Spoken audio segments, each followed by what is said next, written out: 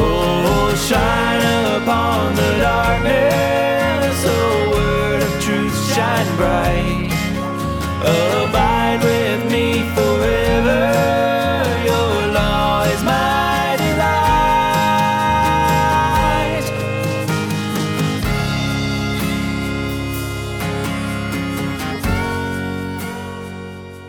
Hey everyone, and welcome to Theonomony, where we seek to help the good man leave an inheritance to his children's children. This is Jeremy Collins, the host of Theonomony. This week we are tackling a common cliche in the American church: in the world, but not of it. I think there are some pretty serious issues with how this is normally used, which seems to be more or less synonymous with the idea that we should not influence culture because why polish brass on a sinking ship? In this episode, I plan to address what is wrong with the way that phrase is often used and give you what I believe is a more biblical way to understand it. That more biblical way will interpret the expression, at least to some degree, in light of theonomy and by extension economics, so it relates to the topics of Theonomony as a podcast.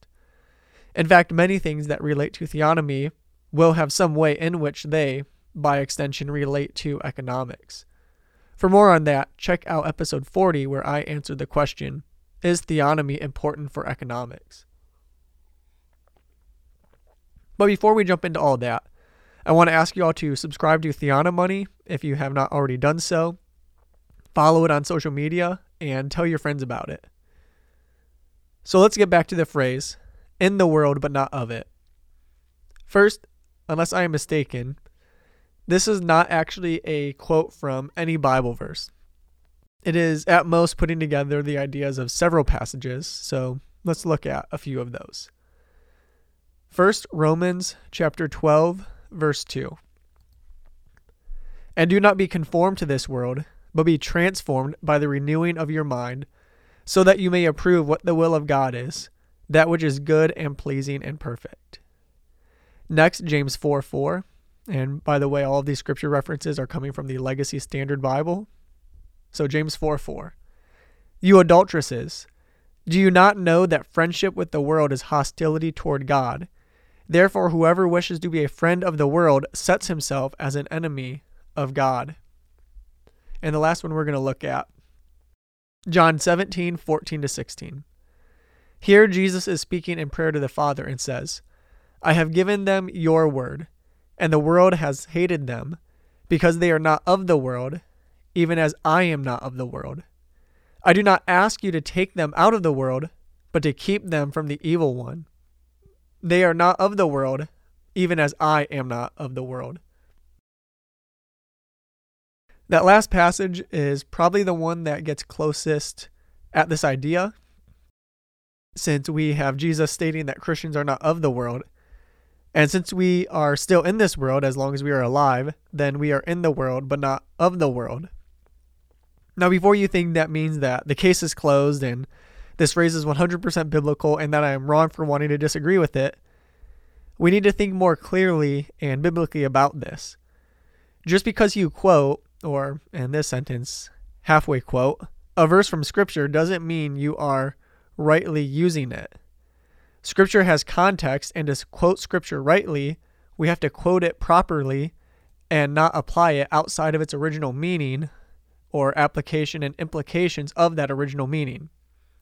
For instance, no matter how many times I quote verses from Judges about Samson in the mirror, that doesn't mean if I grow out my hair, I'm going to have super strength.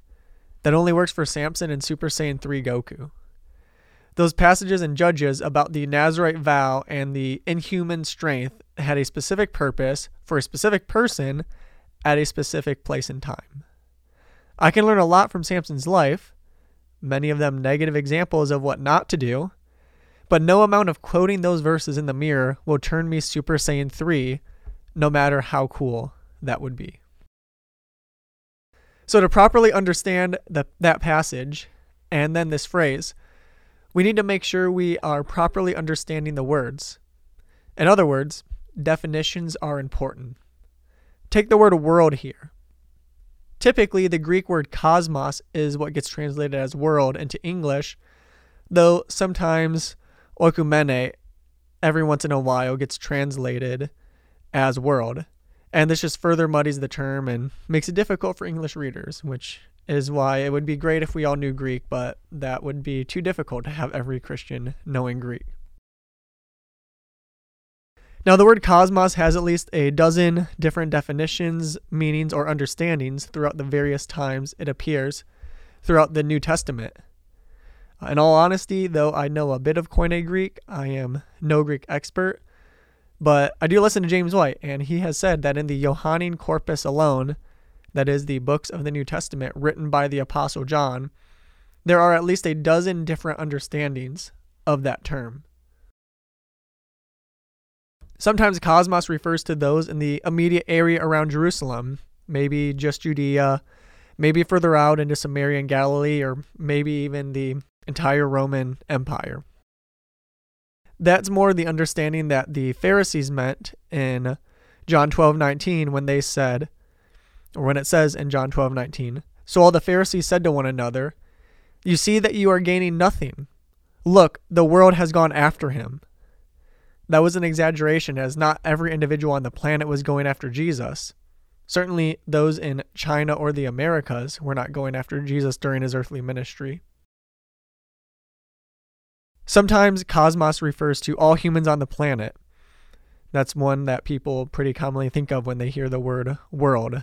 After all, that's what people who disagree with limited atonement love to talk about with John 3:16. Sometimes it refers to this unbelieving, fallen, rebellious structure of the world. The first two verses of Ephesians 2 are one example of this. It says there, "And you were dead in your transgressions and sins, in which you formerly walked according to the course of this world, according to the ruler of the power of the air, the spirit that is now working in the sons of disobedience." When we think of the word world, we usually think of it in one of those latter two senses, or as in this world, like the earth as a whole and those in it, or this dimension as opposed to heaven and hell. Something like that is what we usually think of when we think of the word world. And that's important as we understand this phrase. When people say that we are in the world, but not of the world, they mean, or at least I hope they mean, different things each time they say the word world. The first time that we are in the world refers to the fact that believers are still living in this sin-cursed, fallen, still too rebellious against God world, like this planet, this dimension. The latter time that the word is used in the phrase that we are not of the world means that we are not of these satanic worldly systems that rebel against and oppose God with all their might. If when people use the expression, they are understanding it that way, with the two times the word world appears, it has different meanings, then even if we disagree a bit on the exact details and outworkings of it, we have a similar foundation. However, I fear that many Christians today do not make that distinction in the different definitions of world in that phrase, and mean it the same way both times, that we are not of this world, as in this place that we live in on planet Earth, that our citizenship is in heaven and not on earth, and that this is just our temporary home. It's not where we belong. It's just windows and rooms that we're passing through. When we mean the expression that Christians are in the world but not of the world like that, we do a great disservice to our faith, to the various nations of the planet, and to our King Jesus.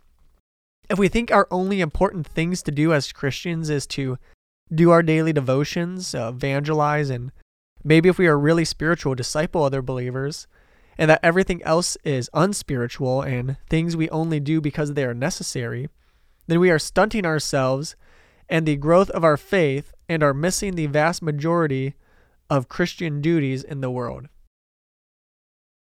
That is what I see as a severe issue and major flaw with radical two-kingdom theology, where Jesus' kingship here on earth is practically denied, as we believe in the kingdom of God in heaven and the kingdom of Satan on earth, and ne'er the two shall meet until the millennium. This ideology leads us to not build things that last for generations. You aren't going to take a 9,000-year lease to start a business like Arthur Guinness did with that mentality. If you build anything at all, it will only be Bible colleges and missions agencies. And believe me, those are important. Although I wish Bible colleges weren't needed as much because fathers and pastors were doing a good job of educating young men in the faith. And in fact, they, like the Bible colleges and the missions agencies, those are important things, and the people building them are doing great things that will improve the world for generations to come by starting those missions agencies, by training and sending missionaries, just like we talked about last week with the episode on foreign aid. If you missed that episode, be sure to check it out. But Christians should be building more than just evangelism and discipleship institutions.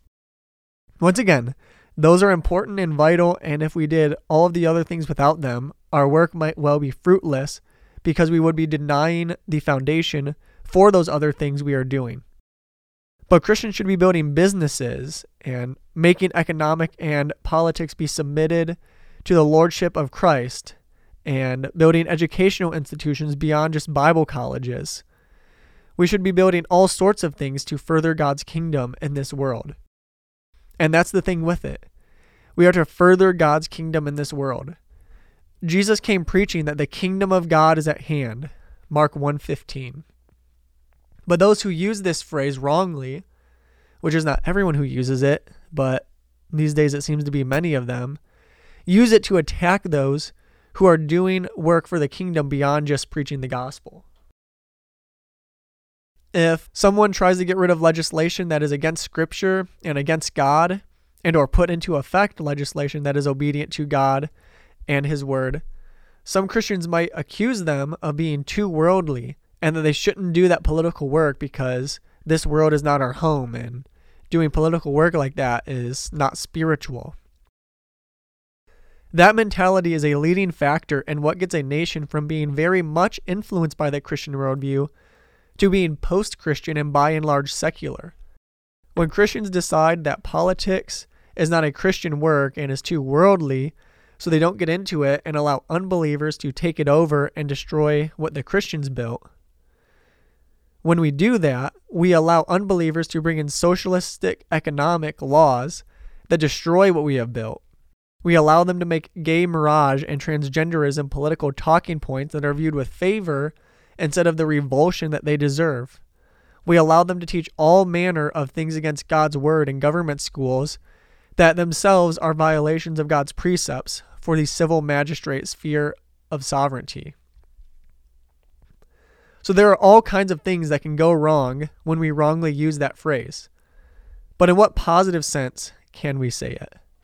In what positive sense can we state that Christians are in the world, but not of the world? I can think of several. First, we are still in a world that is fallen. Second, it reminds us that we have been redeemed out of the corrupt, evil, fallen ways of the world, and that as Christians, we are not to go back into that sin. Third, it reminds us that we are called out ones as believers. Set apart ones is what sanctified means. Sanctify, set apart. Lastly, it keeps us from going into the other extreme of making secular politics our savior instead of keeping Jesus and His position as King of Kings and Lord of Lords with a law that is to be followed by all nations as our political guide. So first, we live in a fallen world. The curse has not been abolished yet. AD 70 did many important things in the world, but it did not destroy the curse and usher us into eternity. We should not expect things to be perfect because we are not in eternity yet. We are still in the world, and we still have the disappointments of things outside our control going wrong, of things wearing down and breaking, of others sinning against us, and also of our own sin, which leads to the next point. Second, this phrase, when rightly used, reminds us that we are not of the world, not in the way that we need to escape from the world and cut ourselves off from it, but that we are not like the world in their continuing rejection of and rebellion against God. We have been saved from and out of that. We are no longer dead in our sins with hearts of stone that want to rebel against God with every beat.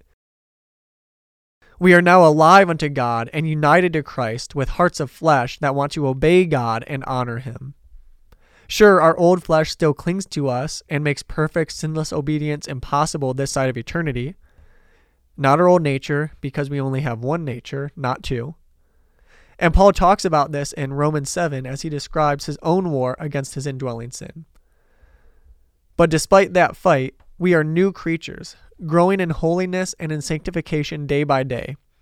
Since we are not of the world in this fashion, we cannot allow ourselves to try to get back into the world in their sin. We cannot try to throw off God's rules over us and His commands to be holy as He is holy and live just like the world does.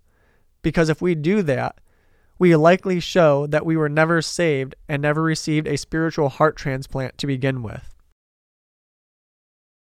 Closely related to that, in fact so related that I could probably almost consider it a sub-point rather than a different point, is that God has saved us out of the world. We were part of that rebellious group that includes all humanity who are not believers in Jesus Christ.